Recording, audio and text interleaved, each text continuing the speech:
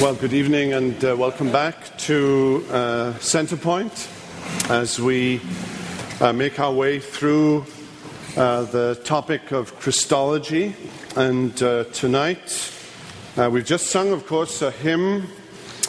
I hope you know what it is you just sung, but we sung a hymn on the doctrine of the Trinity. The first three verses, first verse was about the Father, the second verse was about the Son, and the third verse about the Spirit. And what we are discussing now in our School of Theology is the relationship of the Son to the Father. The Nicene Creed, which we're going to look at in a minute, was also a statement, at least the eventual outcome of it in the so-called Niceno-Constantinopolitan Creed, was also a statement about the Trinity, about the Father, the Son, and the Holy Spirit. We'll come back later and talk about the Holy Spirit. But tonight our focus is on the relationship of the Word of God, the Lord Jesus, as the Son of God, to the eternal Father. How there is but one God, but there are two who are that one God. The Father is God, the Son is God, and what does that mean exactly? How can the two be one and the same God? We are jumping this evening into the 4th century. The Nicene Creed is 325, AD 325, and then there was a return to it again in the city of Constantinople in 385, some 60 years later, which added another section on the Holy Spirit. On the cover, I've got a little quotation from a book which I doubt that any of you are going to admit that you've read, Dan Brown's Da Vinci Code. It's probably true to say that no one had ever heard of the Nicene Creed except for a few Eastern Orthodox folk, and maybe those of you who actually read through Trinity Hymnal. At the back of Trinity Hymnal there is a copy of the Nicene Creed. Along with the Apostles' Creed, there's the Nicene Creed. Actually, it's not the Nicene Creed. It's the Niceno-Constantinopolitan Creed that's in Trinity Hymnal, although it says it's the Nicene Creed. I just want to have a little word with the editors that that's not actually correct. But here in the Da Vinci Code, you have Tabing and his companion Sophie, and they're having a little conversation about the Nicene Creed. And Tabing declares, until that moment in history, Jesus was viewed by his followers as a mortal prophet, a great and powerful man, but a man nevertheless, a mortal. And Sophie is astounded by this. Not the Son of God, she says, and he replies, right, Jesus' establishment as the Son of God was officially proposed and voted on by the Council of Nicaea. And she then replies, flabbergasted, hold on, you're saying Jesus' divinity was the result of a vote? And Tabing says, a relatively close one at that. Well, actually, most of that is fabrication. There was indeed a vote about Jesus being the Son of God at the Nicene Council. It wasn't a close one. It was somewhere in the region of 250 voting yes and 2 voting against. So it was hardly a close vote.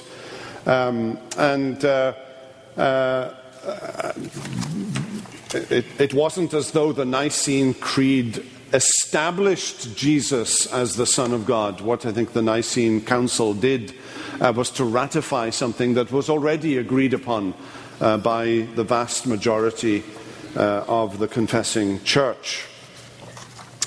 Well, before we can actually begin to look at the Nicene Creed, I think we need to talk about creeds and what our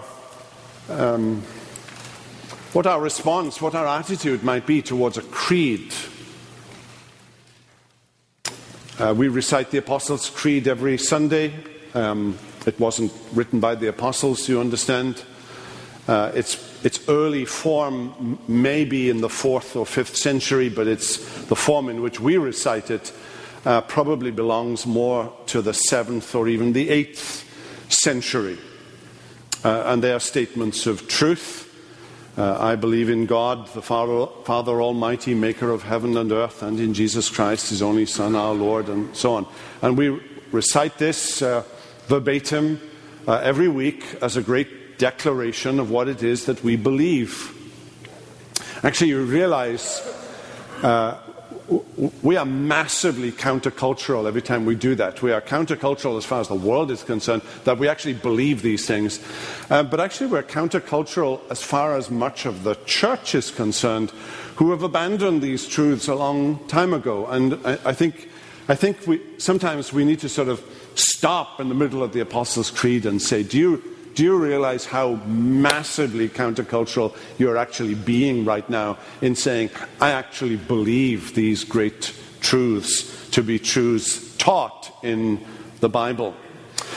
But what about things like the Nicene Creed or the Chalcedonian Creed of 451 in AD 451? What is our relationship, say, to a confession like the Westminster Confession of Faith? Now, let me say, first of all, that there's a difference between a creed and a confession. A creed, and usually when we talk about creeds, we're talking about ecumenical creeds, and ecumenical in the sense of a statement of truth believed by the universal church. That's what was meant by the ecumenical creed. This was, to all intents and purposes, the church of the entire world. It wasn't quite that, but it was the church as it then existed, making a statement about what the Bible actually taught. A confession is more of a denominational thing. We don't have anything like the ecumenical church anymore, unless you're a Roman Catholic, of course, that still believes and still continues to have ecumenical councils, the last one being the Second Vatican Council in the 60s, in the 1960s. But as Protestants, we no longer believe in the concept of an ecumenical church, and we have denominations that have confession. So a confession is a denominational thing, and a creed is something that the universal church believes. Let me put it in a more confrontational way. If you don't believe what's in an ecumenical creed, you are not a Christian. Now, that should be confrontational enough. What they're saying is, these are fundamental truths that belong to Christianity. So if you don't affirm these truths, whatever it is that you believe in, it's not Christianity. It may be a liberal form of Christianity, and as Gresham Machen wrote almost a century ago now, but Gresham Machen said that liberalism is a different religion. It's not even Christianity. It's an entirely different religion. Well, let's talk about creeds. There are those, of course, who don't believe in creeds, or they believe in the statement, no creed but the Bible, except that statement is itself a creed.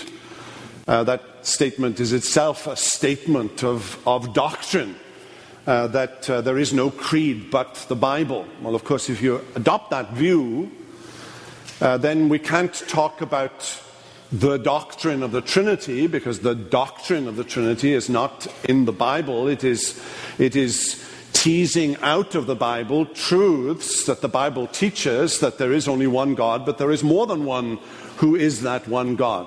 And the doctrine of the Trinity is an attempt by the church to try and formulate what the Bible doesn't actually formulate, except that it tells us those two things, that there is only one God and there is more than one who is that one God. Or the hypostatic union, which is how do the two natures of Jesus, the divine nature and the human nature, relate? Because the Bible says he is the Son of God, but the Bible also says that he is a human being with a finite mind and a finite human body. And how do those two things relate to each other? And that's what the Council of Chalcedon in 451 was addressing. Nicaea is addressing the issue of how does the Son of God relate to the Father. So Nicaea is addressing the issue of the doctrine of the Trinity, rather than how do the two natures of Jesus, the human nature and the divine nature of Jesus, relate to each other. Now we face, as we think about creeds, we face some massive issues and problems. We face the problem in our time that there are those who think that history can't teach us anything. That we live in a postmodern world, and postmodernity as a philosophy of life and as a way of understanding all things poses massive skepticism. First of all, about our ability to know what happened in the past at all, and about how the past has any relevance to the present. Having moved through a period of existentialism in the 20th century, that the only important thing epistemologically is the now, is the right now, and the past is irrelevant and the future is unknown. So the only relevant thing is the present. Affirming belief in something that happened in 325 or in 385 in the Nicene Creed, that faces considerable difficulty in the face of a position that says that history can't teach us anything. C.S. Lewis referred to it as chronological snobbery, that the present is more important than the past, that we are better than our forebears, that we are on the cutting edge of society, that we think better, that science has disproved so many things, and so on. And I have a quotation there from C.S. Lewis' Surprised by Joy, in which he refers to the issue of chronological snobbery. Well, at the most mundane level, try talking to your children about stuff that you did when you were a youngster, and they will think it oftentimes inferior to where they are today. It's a kind of chronological snobbery. Now multiply that by a factor of 1,000. We are saying here that something that happened in 325 has massive significance to the way we understand the Bible, and that faces the dilemma in our current society of how do we actually relate to history. Another issue, it's actually number 3 on your outline here, is the whole issue of language. We looked at this, and I've given you an outline here of something that we actually talked about in our very first lecture.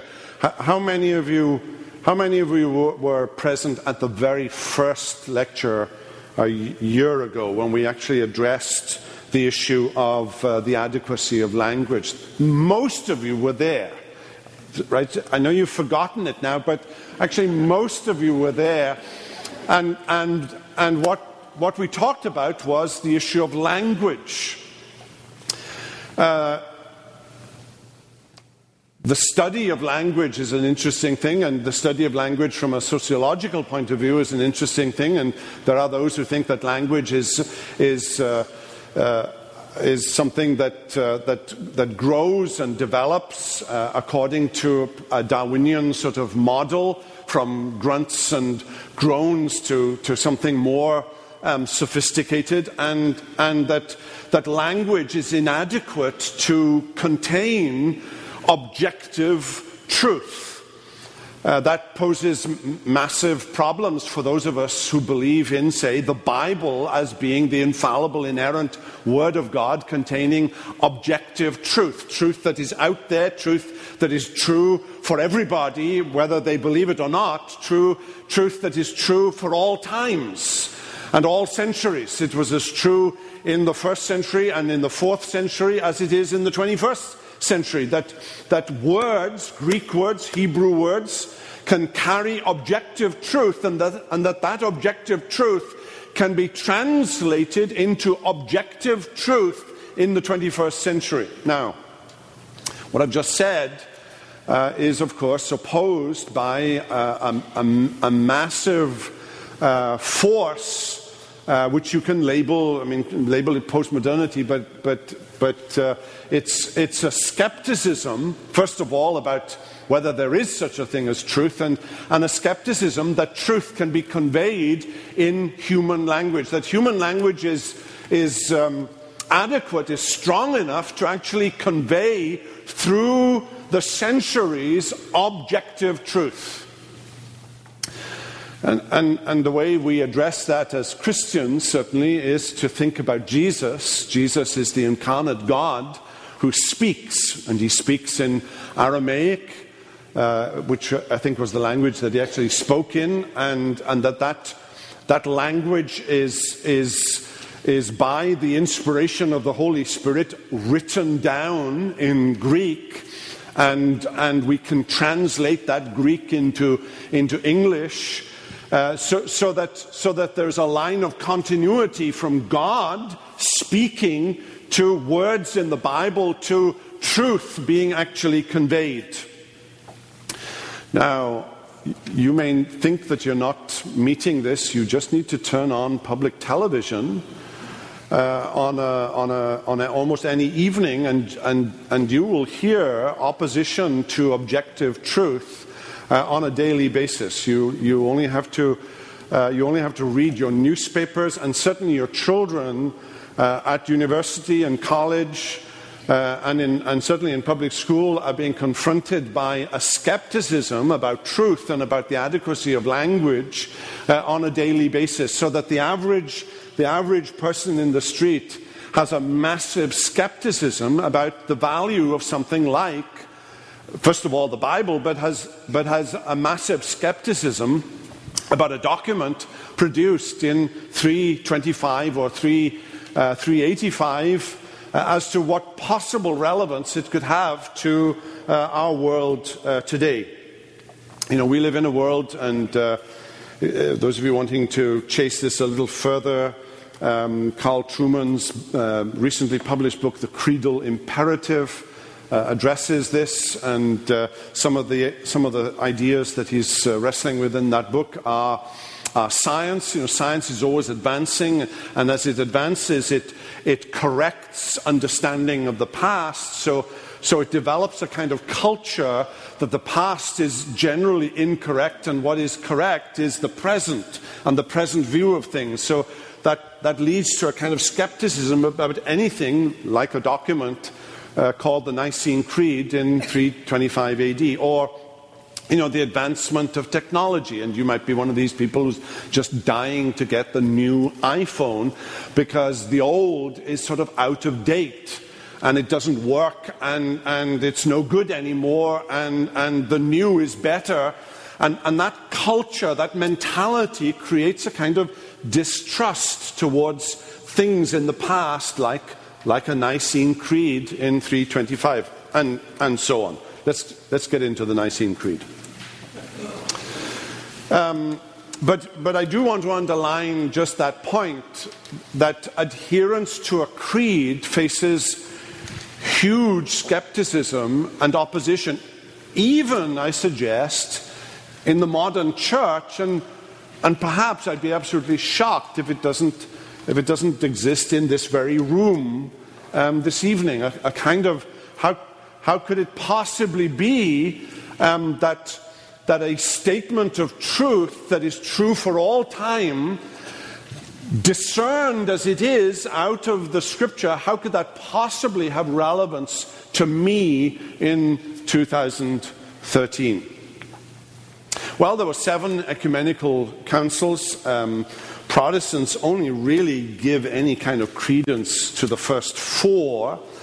They give a sort of nodding acquaintance to the last 3, and tonight we're only looking at the very first one, the First Council of Nicaea in 325, and perhaps we ought to be aware that there is a relationship between it and the next one in Constantinople. That's not surprising, in that Nicaea is just a few miles away from Constantinople, which today we would understand as Istanbul. And Nicaea was a much more pleasant place than Istanbul or Constantinople, because Nicaea was on the lake, and it was a very attractive place to be, and 250 or so bishops and other elders or presbyters and some lay folk and the emperor Constantine gathered for a couple of months. Constantine, I think, was only there for the first few days, but he opened this council. But you can imagine this idyllic sort of spot where they met at Nicaea. So Emperor Constantine called this first council of Nicaea to attend because of a political situation more than anything else. You're in a period where the church is beginning to form division and fraction. There was division between East and West. There was division between those in Asia Minor and those on the north coast of Africa. And this division was largely over the identity of the Son of God, whether he was true God of a true God, very God of very God, begotten, not made, being of one substance with the Father, by whom all things were made. I'm quoting the Nicene Creed. And so a council was called. I think Constantine's motivation in calling the council was largely political rather than theological. The two largely affected each other in the 4th century. And the issue to the surface here is Arianism. And the two principal protagonists here was a man, an elder, a presbyter, and then a priest by the name of Arius. And his opponent, his much younger opponent, who outlived Arius by a considerable amount. And there's a moral in the story that it's always easier to take on perhaps an older person. And Arius was, by the time of the council, worsening in health and eventually became something of a decrepit kind of figure. But Athanasius and Arius are the two protagonists. Arius' dates from the middle of the 3rd century. There's some debate as to when he was actually born, until 336. Nicaea is 325, so he barely lives a decade, 12, 13 years or so after the Nicene Creed, in which Arius was roundly attacked and condemned as a heretic and banished from the realm. He was born in Libya. That's perhaps needs a comment or two. We think of Libya today as North Africa. We think of a hotbed of Islam, that whole north coast of Africa. Today, all the way through to Egypt, we think of it as Islamic, but in the first 4 or 5 centuries, it was the greatest seat of Christianity. It's where Christianity flourished in the post-apostolic days. So he's born in Libya, died in Constantinople, but he was a presbyter and later a priest in Alexandria, a very, very significant city in the 4th century with an incredible library which eventually burnt, with a tremendous loss of books and artifacts from the great library in Alexandria in Egypt. Nicaea was convened to combat this issue of Arianism. There was an anti-Arian party led, first of all, by the Bishop of Alexandria, whose name was Alexander. Right? Stay focused, because it all gets kind of complicated. But the Bishop of Alexandria was a man by the name of Alexander, and he was the first protagonist against Arius, but he was subsequently he died, and then the next person would be Athanasius, and it's Athanasius that we remember today as the opponent of Arius. Now, fundamental to the Arian party was a foundational statement, a foundational truth, a foundational presupposition that even though they believed that Christ was a divine-like figure, he wasn't divine in the sense that God the Father was divine. And one of the mantras that emerged from Arianism was the mantra, there was a time when the Son was not. In other words, Jesus, the Son of God, was the supreme creation of God the Father. He was greater than man. He was greater than the angels. He was the supreme created being, but he was still a created being. There was a time when the Son was not. The issue revolves, and we'll come back to it, but just hold this thought in your head. The issue revolves around a word in Greek, homoousios, and a word, homoiousios. You just need to look down at the text here, and you'll see that the only difference between those two words is one letter, the letter I, or in Greek, the letter iota, and you've all heard the expression, not an iota of a difference. Well, there is all the world of a difference in an iota, because one was saying he is like God, but we are like God. We are created in the image of God. So being like God is not a statement that you are God. We are like God, but we're not God.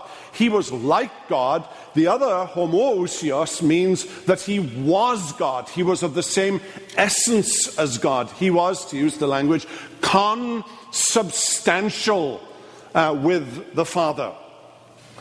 Now it gets a little more complicated here, the language of consubstantial, essence, essentia, substantia, that's all Latin stuff.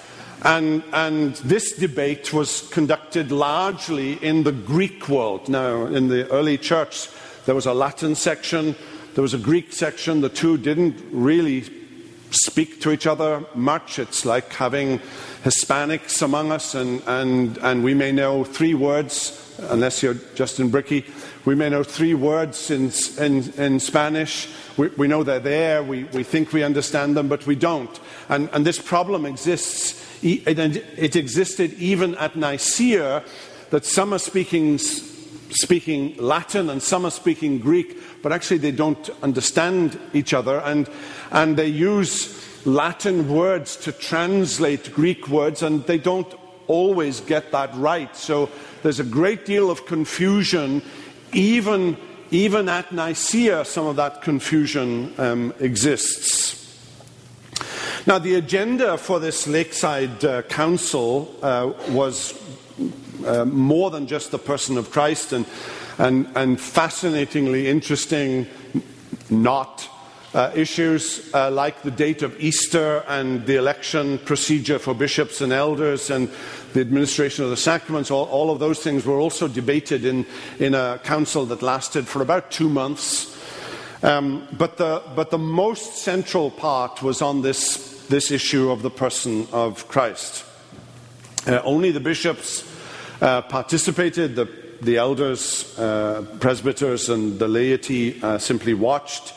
Arius Arius' statement, there was a time when the Son was not, the issue of the pre-existence of Jesus. Was he a supreme created being, or was he actually God? In Latin language, was he consubstantial with the Father? Or in Greek language, was he homoousios? A word that will find its way into the Nicene Creed. And so this issue of homoousios becomes the most significant thing, perhaps, that we remember Nicaea for. Now, Arius was a no creed but the Bible kind of arguer. He quoted Bible texts for his position. He quoted Colossians 1:15 that says Jesus is the firstborn of creation. And you can understand the surface reading.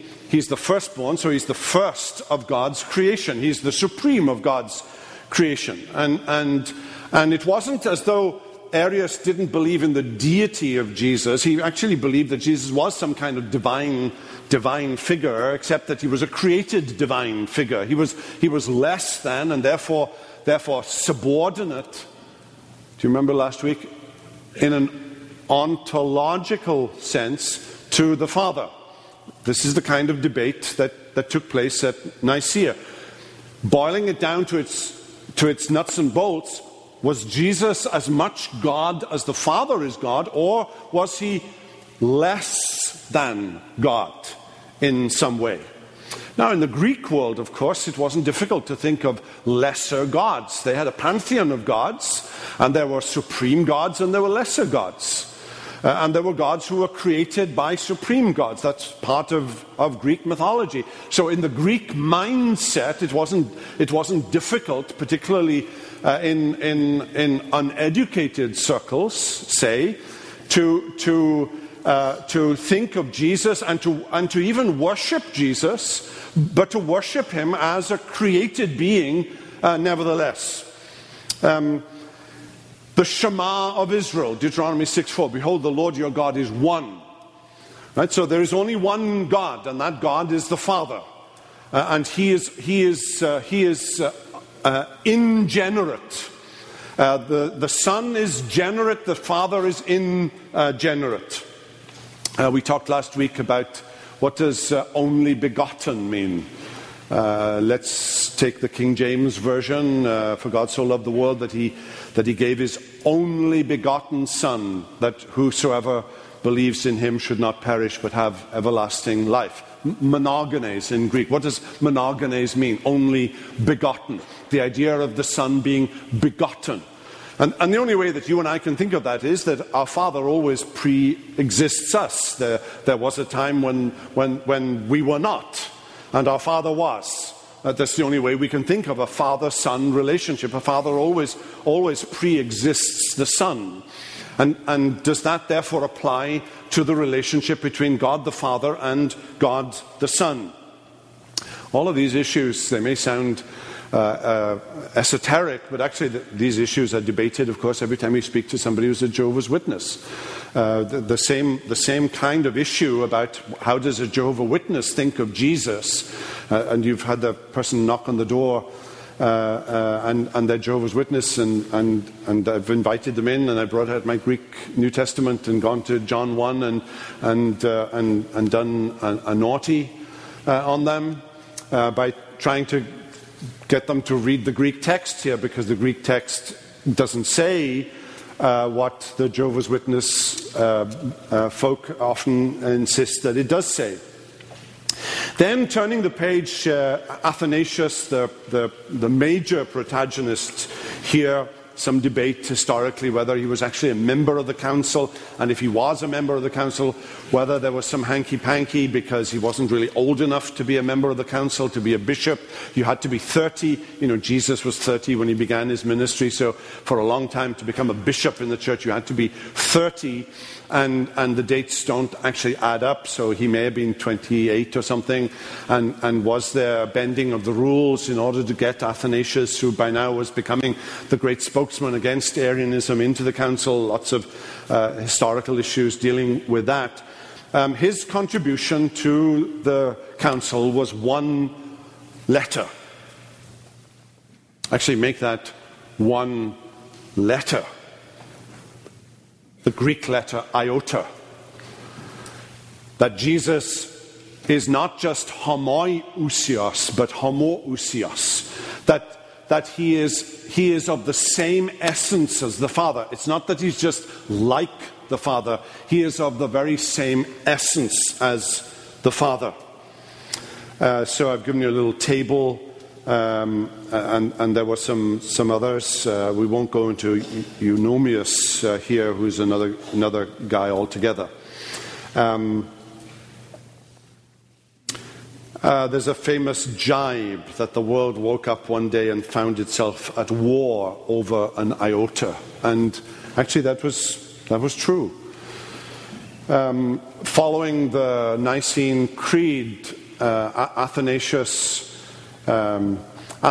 fell foul of Constantine. It's a rather muddied sort of relationship. Constantine was essentially a politician. And after Nicaea, which was an attempt to bring the church together, actually it didn't bring the church together, it just separated those who were for Arius and those who were against Arius. And so Constantine, after the Nicene Creed, tried to bring Arius back into the fold again, bring him back from banishment, bring him back into the church again, and Athanasius resisted it, and Constantine had Athanasius banished to Gaul, France, which was at the edge of the world in the 4th century, and it would be equivalent to being banished to Siberia for us today. And Athanasius is a great theologian, and we remember him for defending the deity of Jesus. I doubt that you would like Athanasius. I think he was rude. I think he was difficult. He certainly could engage, I think, in thuggery and intimidation. I think he used the force of arms, muscle, to cajole people to orthodoxy. There are all sorts of stories about Athanasius. Most of them I don't think are true, and they're put about by his enemies, including sexual misconduct and other things, and I don't think any of those stories are true, but those stories were certainly bandied about in the late 4th century.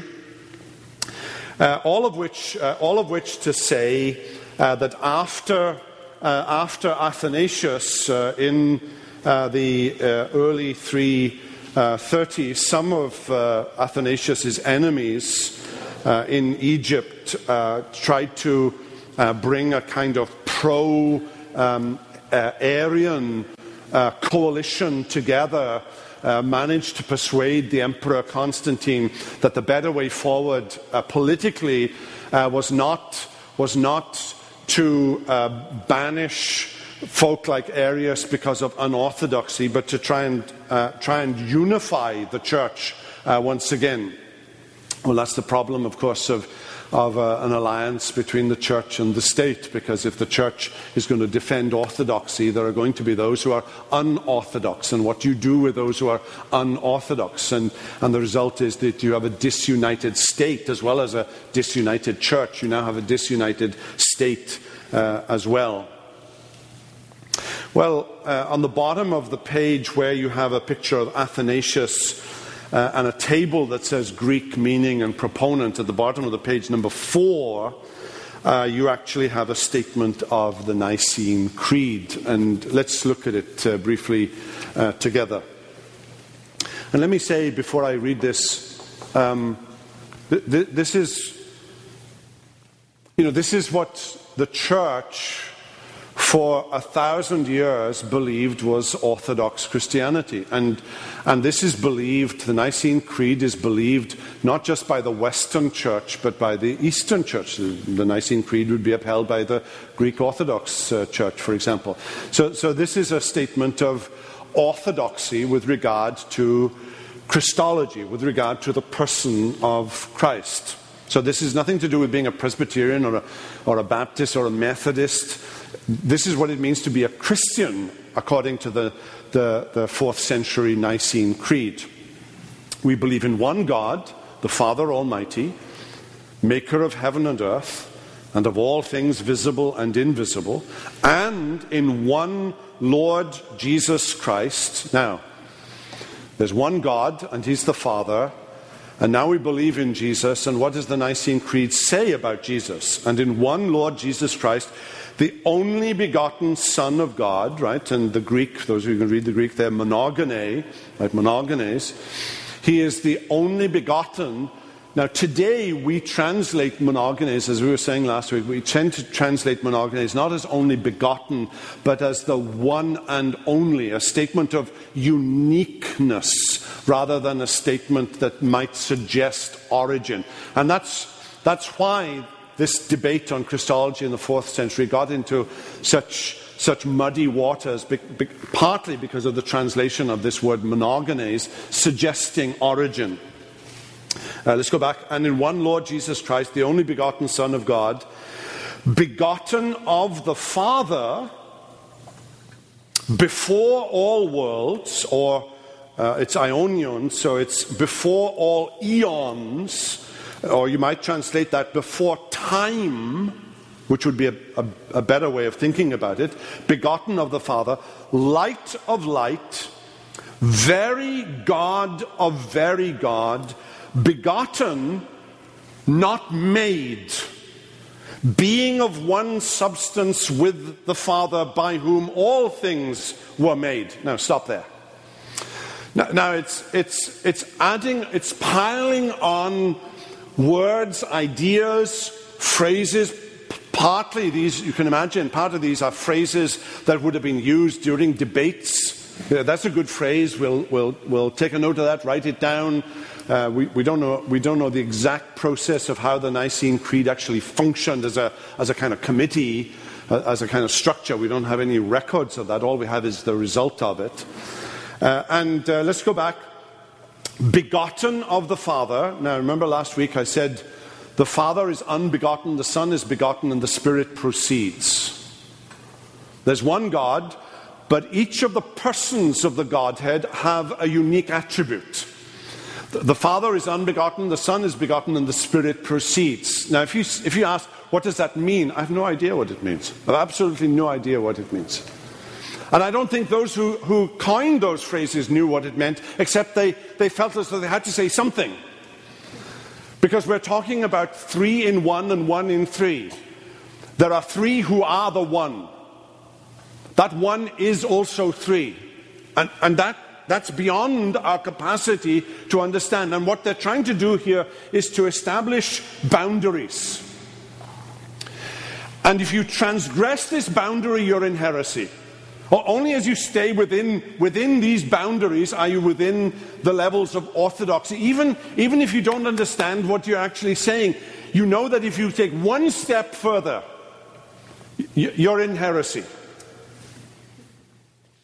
Begotten of the Father before all worlds, or perhaps before all time, light of light, very God of very God, begotten, not made. Now that's a statement against Arius, because Arius at the end of the day insisted that Jesus was made. He was created.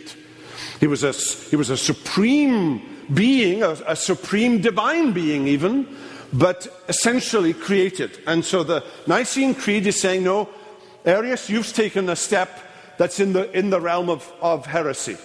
So he's begotten because he's a son. One is a father, one is a son. It's the concept of begetting. One begets, the other is begotten.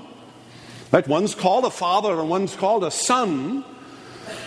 And the way we think of that is in the language, in the idea, in the conceptual idea of begetting. He's begotten, he's a son, but he's not made. Being of one substance, and you've got to understand substance. The Latins have come in here. Substance is a notion that belongs to the Latin world, substantia, one essence. Whatever makes God to be God, Jesus is that. However you define deity, Jesus is that. Right? Of the same substance, the same essence. Now, substance isn't a good word because God doesn't have substance. Because when we think of substance, we think of something physical, something tangible. And God is a spirit. He doesn't have substance. Right? So substance for us, it didn't mean that in the 4th century. But for us, when we see that word substance, we think of something physical. So change it to the idea of essence then. Whatever makes God to be God, however you define deity, Jesus is that deity. Light of light, very God of very God, begotten, not made, being of one substance with the Father, by whom all things were made. Now, that's what Nicaea in 325, it was reaffirmed again in 385, and some further additions were added, particularly with respect to the Holy Spirit in the Constantinopolitan Creed of 385. And what they're saying is this is an ecumenical gathering of the universal church. You could do that in the 4th century. This is what Christianity believes. This is what it means to be a Christian. This is what it means to believe Christian truth. And beyond this, you're in the realms of heresy. So Arius, who was beyond these realms, was declared a heretic. And he was banished from the realm. Constantine tried to bring him back in 336. And he makes his way to Constantinople. He's a poor and decrepit-looking figure. There are all kinds of stories that as he's walking through the streets, he is struck down. Before he is actually accepted back into the church, he is struck down and dies in a latrine in Constantinople. The rumors are that he was poisoned. The rumors are that Athanasius had something to do with it. There's no proof of that, but those were the rumors, that the anti-Arians were defiant that Arius would not find his way back into the church. And on the eve of his reception back into the church, he dies in this mysterious way. Dan Brown could make a great deal of it, I'm sure, in the Da Vinci Code, but that was the providence of God with respect to Arius. Now, the very last paragraph, which is not on your handout because I forgot to type it in, but it's on mine, so I'm going to read it to you. These creeds not only contained a statement of positive truth, they also had a sting in the tail. And this is how it went.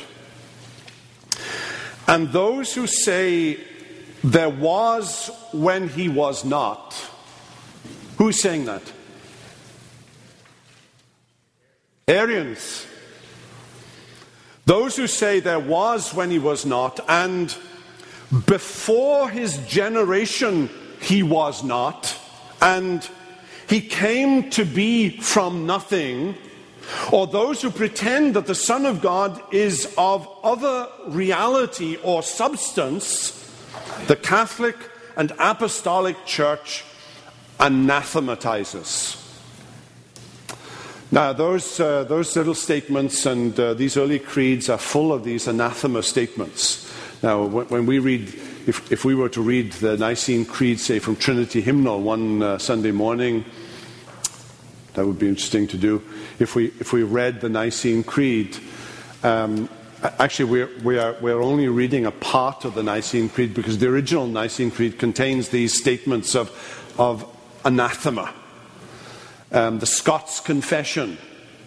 If you want to make your hair curl and your blood boil a little, read the old Scots Confession because it was full of blood-curling anathemas about those who held to different truths.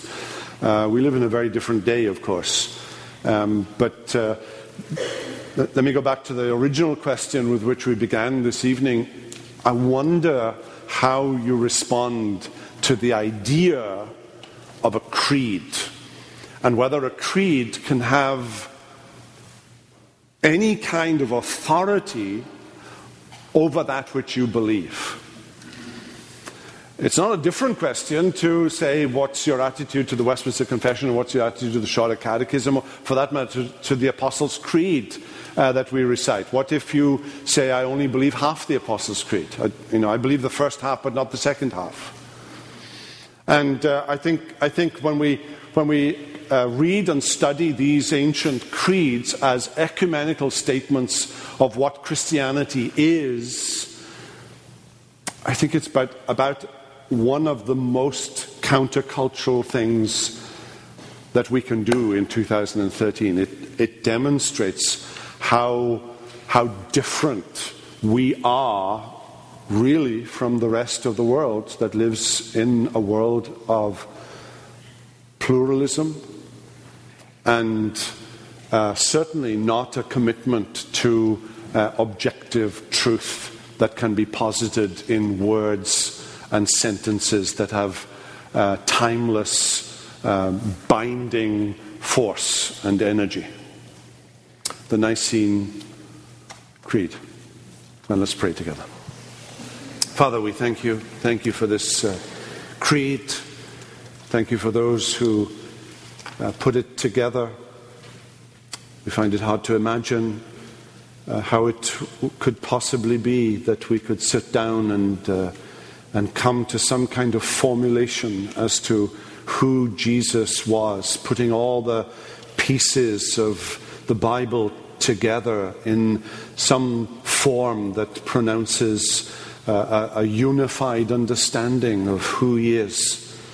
And we thank you, Lord, that truly he is the only begotten Son of God, begotten of the Father, before all worlds, light of light, very God of very God, begotten, not made, being of one substance with the Father, by whom all things were made. So bless us, Lord, we pray. We ask it all in Jesus' name. Amen.